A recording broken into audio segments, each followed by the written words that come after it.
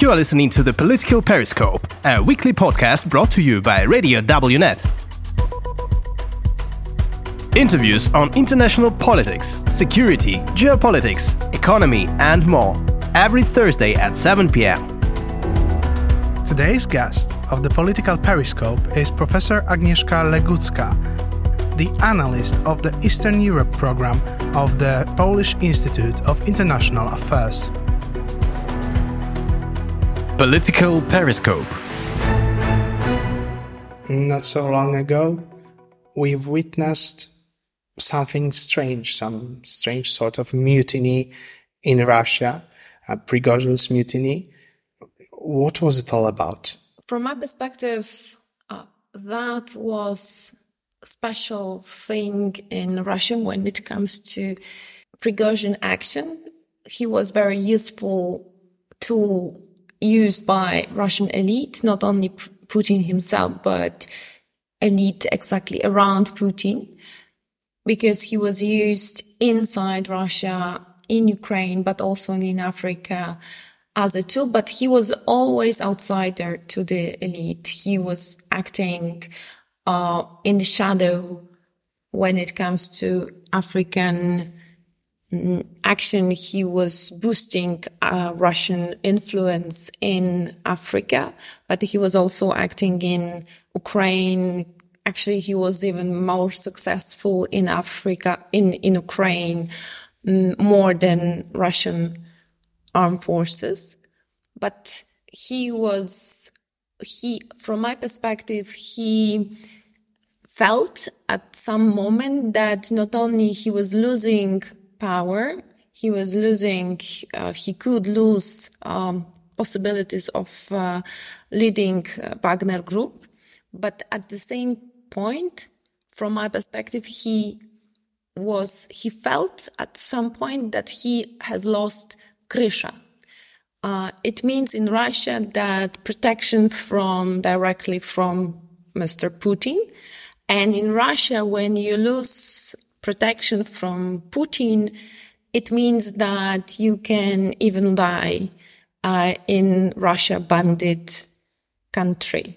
Because in Russia, it is like mafia country. So in that sense, he decided that he needed to do something because he can even die, not only himself, but also his people, soldiers of Wagner Group.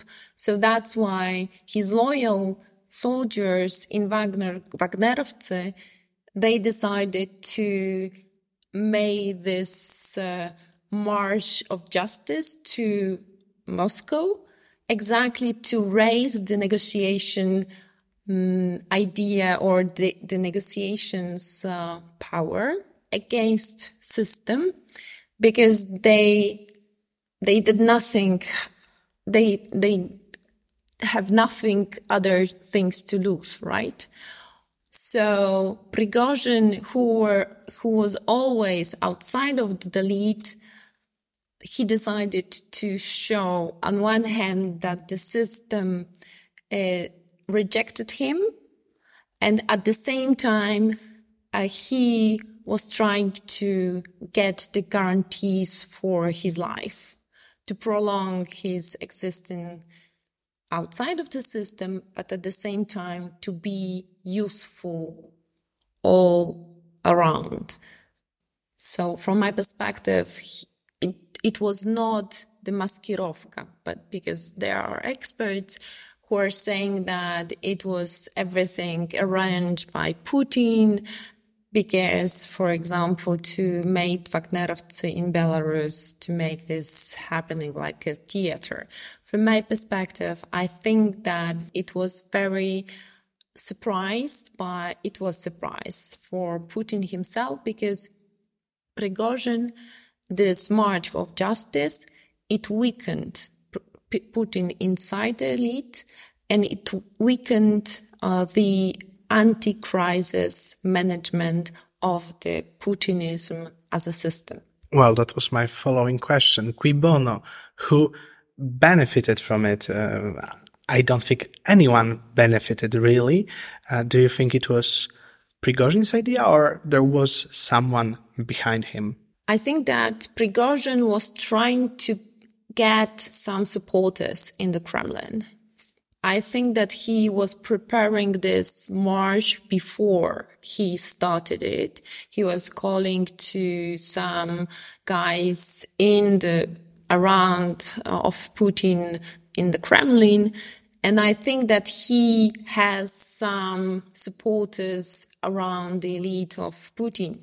On one hand, those guys could be of both in the system, in the sense because in the Kremlin there are people who are not gaining from the war in Ukraine. And there are two camps. Those who are trying to be more successful in war in Ukraine and those who would like to stop the war. Those two camps would like to show Putin as the weaker player and would like to reject Putin from the post in Kremlin. Tactically, they can gain some element from Putin losing of power, and they could, before the CAP, so-called CAP, because it did not happen, but before that, Prigozhin could have their support in the sense before those events that we could observe from Telegram and other sources. And he could have some phone calls that you are a strong guy and go on with such a plan. But he didn't manage to prepare this plan to the end. So, because he was also surprised by some elements that Shoigu prepared, or maybe this plan was not prepared enough. I think that he was acting too early, because to the moment when he was in Rostov, that was clearly prepared. But after that, when he was moving to Moscow, the plan was not prepared good enough, and he was acting ad hoc, waiting for two things. On one hand, he was waiting for army to join the Wagnerovцы. On the second thing, that those people who were calling him before do something about it, they did not support him. So he was waiting for split of the elite, and it did not happen either. So from point of view of CAP the elite and CAP the state and something that it's supposed to happen, it did not happen. So as you were saying, that who lost this situation. So on the one hand, Prigozhin had lost because he failed at the end. But to the end, he was controlling situation, because in the final moment, he decided not to go into Moscow. And at the end of the day, Putin has lost his strong position, who supposed to stop him with the strength army, with the strength force. And Putin, in the long-term perspective to the future, is not the guarantor of the system. So elite which surrounds Putin, people around him are asking the very nervous question: is the Putin the guy who is guarantor of the system? Because other Prigozhin, maybe not this one, but other guys can do the same thing again and again. Because everyone saw that all the army is in Ukraine and no one protects their bank accounts, their properties, and their security. And this is for the Putinism as a system, which is supposed to base on the fear, now is not present. So do you think that it could lead to the end of Putin's regime?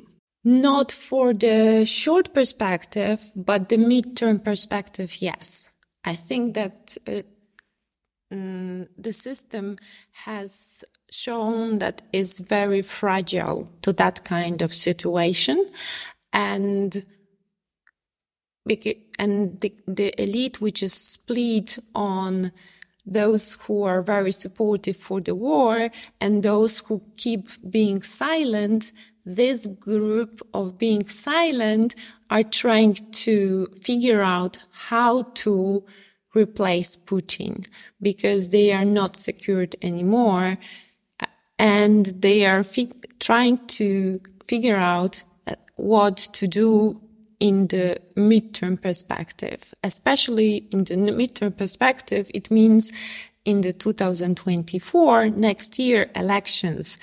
And if Putin would be smart enough, he would also join the camp how to replace himself. But we know that Putin, he's not very smart enough because he attacked Ukraine. And John Mearsheimer once he said a few years ago that Putin would be smart enough and he would not attack Ukraine.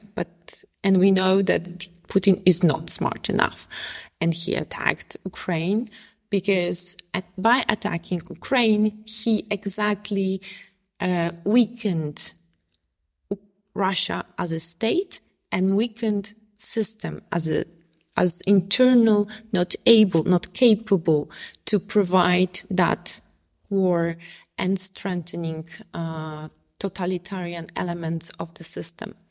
Because repressions are one of the elements of this system.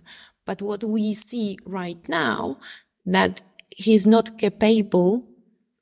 Putin is not capable to make that repressions towards those who actually made that kind of event to Prigozhin himself.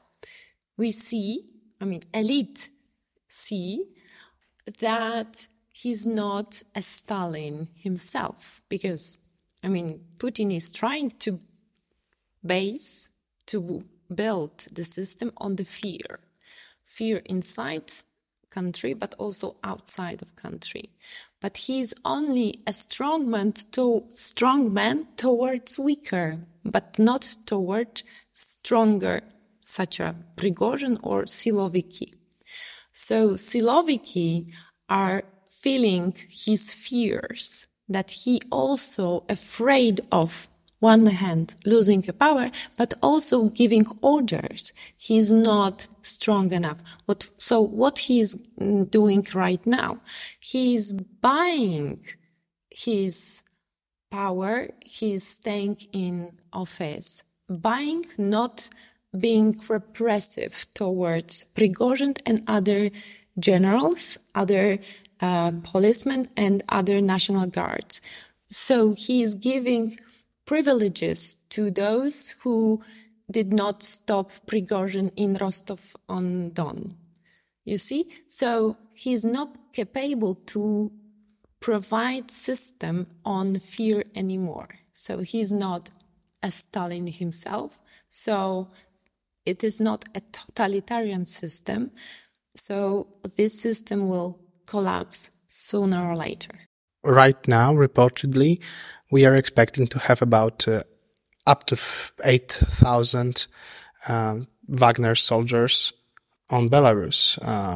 What does it mean for Poland? What should Poland do in this situation? Yeah, actually, we don't know. We don't know what is happening with Wagnerovцы, with Prigozhin in Belarus.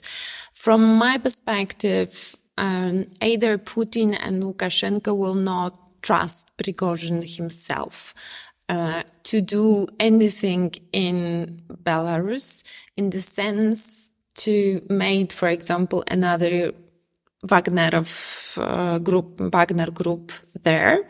But at the same time, I think that they will use Wagner group as a tool of influence in hybrid warfare towards Poland or Lithuania. For example, in Belarus, there is also some kind of paramilitary units, so they can do some hybrid actions in border part of Poland or Lithuania under false flag, exactly to make a mess in these areas, exactly to make a crisis in the eastern flank of NATO. We don't know how it will look like, but we were witnessing some migration crisis, and comparing that to the actions made by Prigozhin, it can influence to our security. So we, as NATO, we should be prepared for any kind of action combined with Prigozhin actions within disinformation and propaganda influence, and also connecting with Belarusian paramilitary groups under false flag of Wagner Group. But I would also suggest that, or think that, Prigozhin will be under very suspicious protection of special forces, under protection of Lukashenko, because he's not someone to whom Lukashenko would trust at any moment. Eastern flank of NATO. Speaking of NATO, we are expecting the NATO summit in Vilnius. What will it bring? I think that this is very important summit, because this summit needs to give a strong signal that NATO will not be weakened and is not weakened by Russian and Belarusian actions when it comes to war in Ukraine. So that ultimatum was made by Putin at the end of December 2021, which was said that Russia would like to have impact on eastern flank, not only on Ukraine, because it was said that Putin would like to stop enlargement of NATO to the east neighborhood of Russia, including especially Ukraine, but also in that ultimatum, he said that he would like to have impact on the eastern flank, on the central Europe, exactly to Poland and Lithuania also. So from my perspective, this Vilnius summit should implement those decisions made by Madrid summit. Exactly the regional plans from Madrid into Vilnius, that we are coming back to the elements that NATO sees Russia as a long-term threat, not only through the conflict in Ukraine, but in the systematic threat on the elements of hybrid actions, but also military threat. China as a challenge, which cooperates with Russia, but also signal that we are not afraid of Russia and China, connected with strong signal that Ukraine will become a NATO member state sooner or later, but in the sense that after the end of war in Ukraine, Ukraine will join NATO.